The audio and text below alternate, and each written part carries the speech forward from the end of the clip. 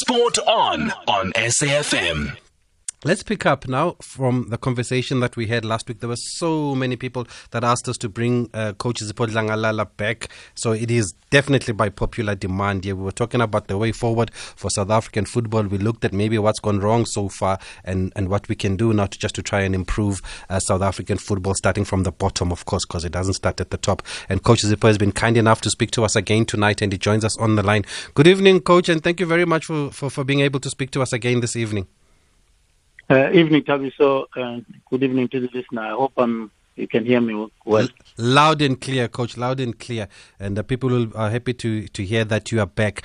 I did promise that we're going to pick it up from last week's conversation, and we were talking about amateur football. I think that one of your last words was that we needed to revive amateur football.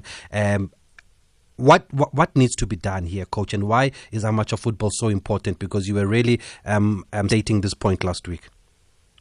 Thanks again, Tabiso. Before I go to that question, I must just apologize to the listeners that we had last week because I left without the salutation. And no, that's fine. Maybe this time around, because we're in this spirit of not pointing fingers, maybe I shouldn't point the finger at anyone. Safe to say that maybe in advance I should give them now. Yes, in advance. Once beaten, forever. You know how these things work. I'm glad you've caught up. Yeah. No, thanks. Yes, amateur football, as I said, is the mother of all football. That's where it all starts, because it also in all youth football is amateur. Mm-hmm. So it cannot be anything else. When football started, whether you talk South Africa or anywhere in the world, there was no professional league. There was football first. So it because of that, and I'm saying because when you start playing, you start as a young person, which is a youth, and nobody in the early ages or stage of life in our country until 18, and FIFA is with that number as well. Until 18 years, you can't sign a contract in football terms. So maybe your parents can sign a contract if you in an academy or whatever the case. So it stands on its own. That's one part. But even beyond youth, amateur football is critical. And when I say we need to revive it and put it back to where it used to be, those who are 40 years and above today will know that when they were growing up, they were very, very good players who never made it professional. But because not so much because people didn't like them, but that's how strong amateur football could have been. There were amateur players, senior amateur football levels, that could have easily walked into any professional team, but it didn't happen. So the other part, which is critical, Tabiso, is that in South Africa, for example, we talk about 55 million people or so. And if just, I hope it's not too late for this mathematics, if you said there are 1 million football players out of these 55 million, can I surprise you and tell you that only less than 1,000 are playing pro? So that gives credence to the assertion that it has to be strong because it caters for 99.9% of football population. So I'm talking mainly with men, not because women don't matter, but we're talking amateur versus professional. In our country, we don't yet have a professional football for women. But it will apply similarly, even in that case, even if we had a professional football league for women. So it is very important that it's strengthened. We lay the ground well at youth. The kids develop all the habits of playing the game properly and so on. And one of the things that we might live to regret is that people that love to play football should not be forced to stop. Mm-hmm. Anybody that plays football should leave when they want to. So we have a new narrative now. When you hear people say someone is 29, 28 or 30, but they're still playing football for what? It's not everybody that plays to be a professional player. Others, out of choice, they don't want professional players for many, many reasons in their own private lives and other ambitions. So it's not that everyone who plays football at the early stage actually has ambitions to be a professional player. And therefore we should not discard or create conditions that will force an interested, passionate person who wants to play football just because they've turned 24, 25 or something. Whereas we still have in all types of communities. I happen to know all types of communities, at least in Durban and Johannesburg, I know for sure. There are over 35 engagements of competitions, leagues, and so on. Now, I'm saying if we exclude people at 24, 25, 26, 27 years from playing football at amateur level, then what do they do until they're 35? So we have to take care of that. But the other thing is, so that we move on, as you ask questions, I must lay this foundation. The other part, which is very critical, is that amateur football, when I say it's the mother of football, it is where you get everything and anything that football requires today and tomorrow. I'm talking about not just players, is one part. Supporters of professional clubs that have played football themselves are better, they are more educated supporters. Coaches will come from amateur football because some coaches here in South Africa and the whole world have not played professional football, but they are successful. Some club managers at any level would have played only amateur football and they're successful. Referees are some of the people that would have played the game because they love it and so on. For one reason or the other, they decide to manage it as referees. And generally, football leaders, some of the presidents of football associations at FIFA level, CAF, and the SAFA level have played football, but only up to at an amateur level. But that football that they played allows them, gives them the base, the grounding to understand the game, to know the challenges, and of course, if they improve themselves, they become better leaders, better referees. You can call it anything. So that is not groomed, or the habits and all the ethics and everything cannot be made at professional level. At that time, you should all understand all of this, and amateur football then, therefore, is a base for that. And this amateur football, coach, then how do we structure it? Because we've seen you'll have Liverpool having an academy or a school here in South Africa, and then boys go and join that school and they learn to play the Liverpool way. But also we were told that there will be national training centers around the country after the 2010 FIFA World Cup as part of the legacy. And we've only seen basically the one in Durban that we can identify at the moment. But how do we structure youth football to make sure that everybody's in unison and we're doing the same thing? Yeah, thanks, Abisi, for that question. And the key thing and the obvious thing is that in every local municipality in South Africa, I think we have 50-something, 53 or so. In every local municipality, there is a local football association. And by that, it should be that every child, every young person anywhere in South Africa should have a space to play, and local football association should organize football in their locality. This is football for everybody at youth level and amateur level. Whether the LFA has a professional club or not is irrelevant. Whether in that LFA there's an academy or not, like the ones you've mentioned, is irrelevant. The key thing is that kids, young people, boys and girls, and people that love to play football, even at the social level, should be organized. I know some areas where they have commercial clubs, companies, or whether it's teachers, police guys, and so on. They play football because it's a recreation for them and so on, but it's organized, it's scheduled, and it works because you need people to be enthusiastic about this game for this game to grow. As I made example last week, you get one medical doctor from 1,000 students that are doing mathematics and physical science at school. So you need as many thousand people, if not more, to produce one very quality goalkeeper or one quality right back or one quality forward or wing or whatever the case. So if that base is reduced as it is now, because there is a tendency to not to organize football properly at youth level in our local football associations, and then, of course, the better ones can be in academies, yes, can be at the regional league, yes. The youth football we are talking about, Tabis, is where kids learn not just how to play football. Remember, we said 99% will not play pro. So they also learn life skills.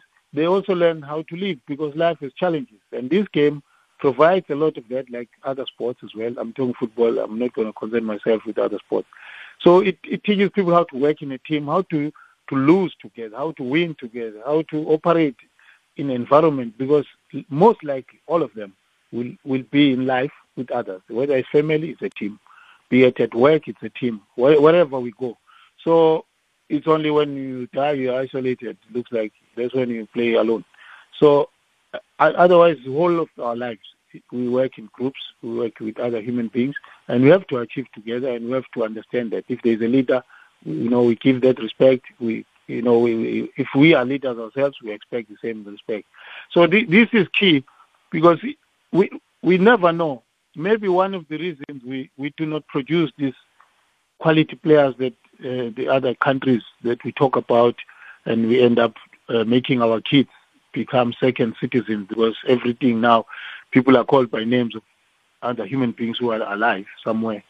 So maybe we have lost those kind of kids where we have not put our effort in producing the quality of organization at the young level.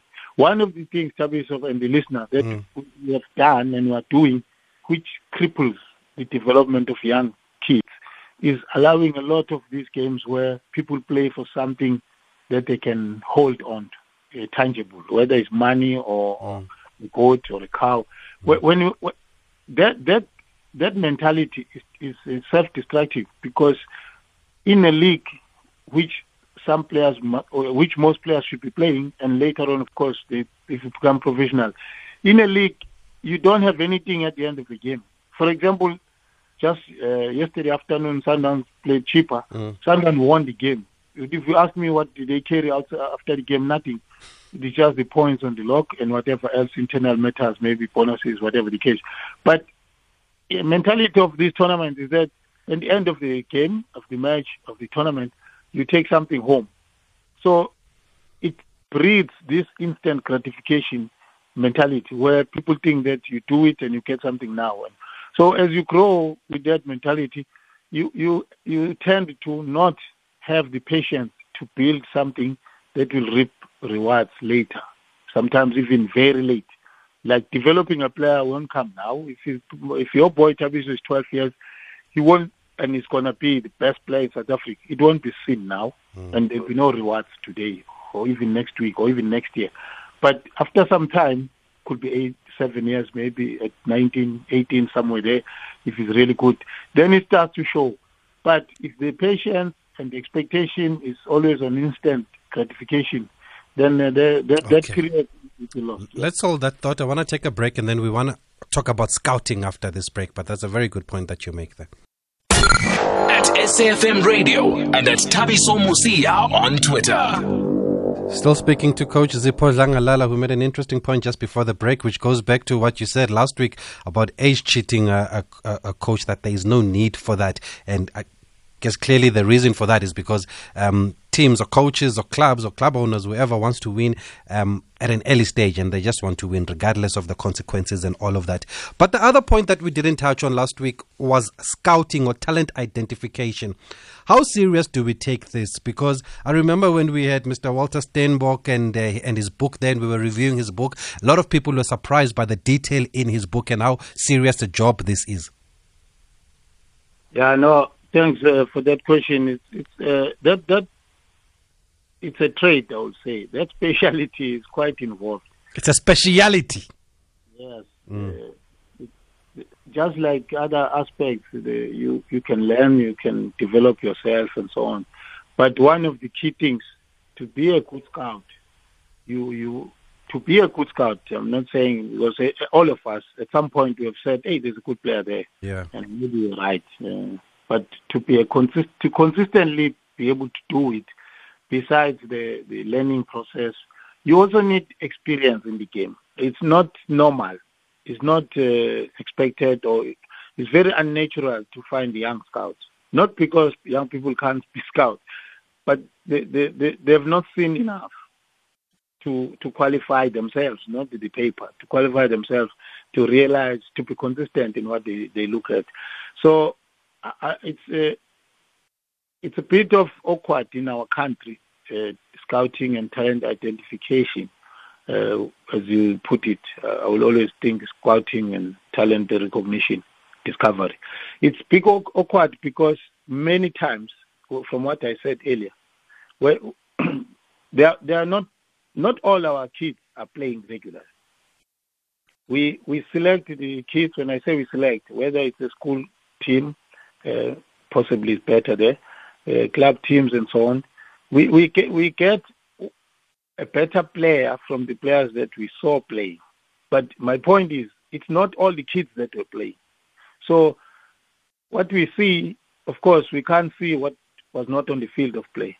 So there are criteria that each scout, that each club, if it's a club scout, each club will set to say, in this club, this is how we play, which goes back to the point we spoke about, that when you're scouting and your team plays anyhow, as long as they win, what do you scout? Because you can't scout results. So if the club has a setup that this is the type of a player and this and that, it's out there, then for whoever is given that task, when they go out to look to look for players, they know what they're looking for. And if that club employs a coach at obvious senior level, professional level, even if it's an amateur club at the senior level, the coach should also be part of that process, which means the scouts go out to look for players that the coach will use because that is the players that the club wants. But if the coach wants a type A player, but the scouts have the criteria to bring a type B, then you have problems there. Mm-hmm. So, yes, we are not developed that aspect very much in the country. Remember, Tabiso and the listener, we are not adults in international football yet. We are not adults. We came into the picture in '92, and because we had to, in FIFA, you have to come with everything. In other words, you start at senior level, women, junior, and everything. So there's quite a number of areas that we still have to work on ourselves, not because we are not smart, but we have not had the time, which, like I said. So one of those areas is this one we're talking about. So on the other side, yes, so is when we have a national approach, the philosophy that the identity is clear and people accept it and we work towards it, then the quality, the type of players that will be out there will more or less represent that, and therefore those who are scouting, who are discovering talent, will discover the best talent because all the talent will be on the stage. Okay, we've got a voice note here for Coach Zipho Dlangalala. You can send them to 061 4104 107. Hey, Tibos, hey, Katejo, and the SAFM listeners. Yeah, look, man, before SAFA can appoint any coach, be it local or international, there's some serious questions that they need to ask themselves. We've got the resources, we've got the talent, I believe.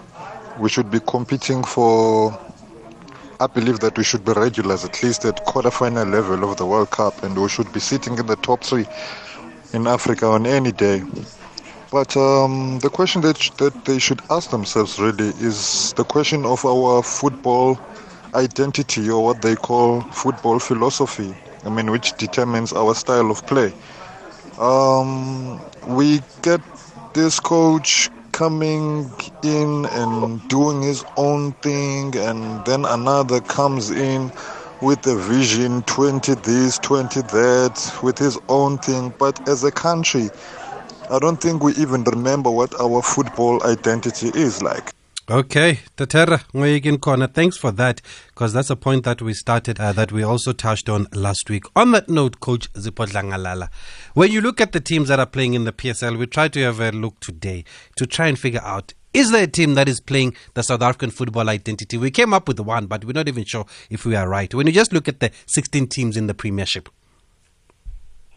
Yeah, I think we can agree, argue, and so on. There are teams that will come very close to that for one reason or the other. What we can all agree on is that we do not see it consistently, like every week, from even those few teams that you may want to suggest. For example, the caller that just put in that voice note is a very important one. Over the the games played this weekend, I can pick anyone, but there was a game played in the NFD between JDR and Tongat. Mentioning it because it was also live on TV, so maybe some people saw that.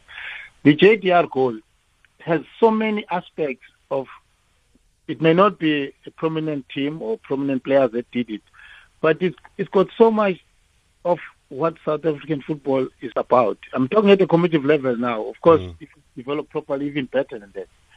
The goal that Paul Makola scored for Cape Town City. In that 3-0. Yes, when they beat SuperSport. When you look at the whole action leading to that goal, there is so many aspects there that people may not believe it, that you will not see anywhere else in the world. Not because people don't want to do it. It resulted in a goal. Somebody might say maybe the opponents were this or that, but sometimes we rush to do that when we want to downplay the qualities, our own qualities. But those are kind of, not to say we only score those type of goals. There are also set play goals and so on. But those two goals I'm making examples with, if you look at them and you well, maybe not analyze, don't even have to analyze, just appreciate them. You'll see all the individual work, the combination, the short interpass, the disguise, somebody just told the wrong story, they buy it, they're out of the way. All these things that come naturally from our players. So if someone asks, do our teams play like that? Every team in this country that put the ball on the ground will without doubt play the kind of football that South Africa is about. Okay. Let's play another voice note quickly. Okay, we're going to take a quick break and then we will continue after this break. If you still want to send your voice note, the number is 061-410-4107. And I want to ask Coach Zipho about the big question that I see has been brought up again on social media about Chiefs and Pirates. Tabiso Mosia on SAFM. Okay, the common question, and it came also last week, Coach Zipho, is that there is a notion that if Chiefs and Pirates are successful, then Bafana will be also successful. Where do you stand in this debate, and how true is it for you?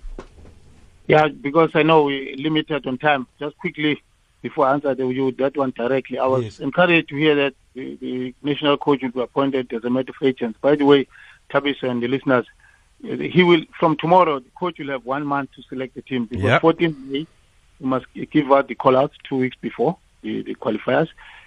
So if tomorrow is 14 April, so it's only 30 days to put up the team that you can call out.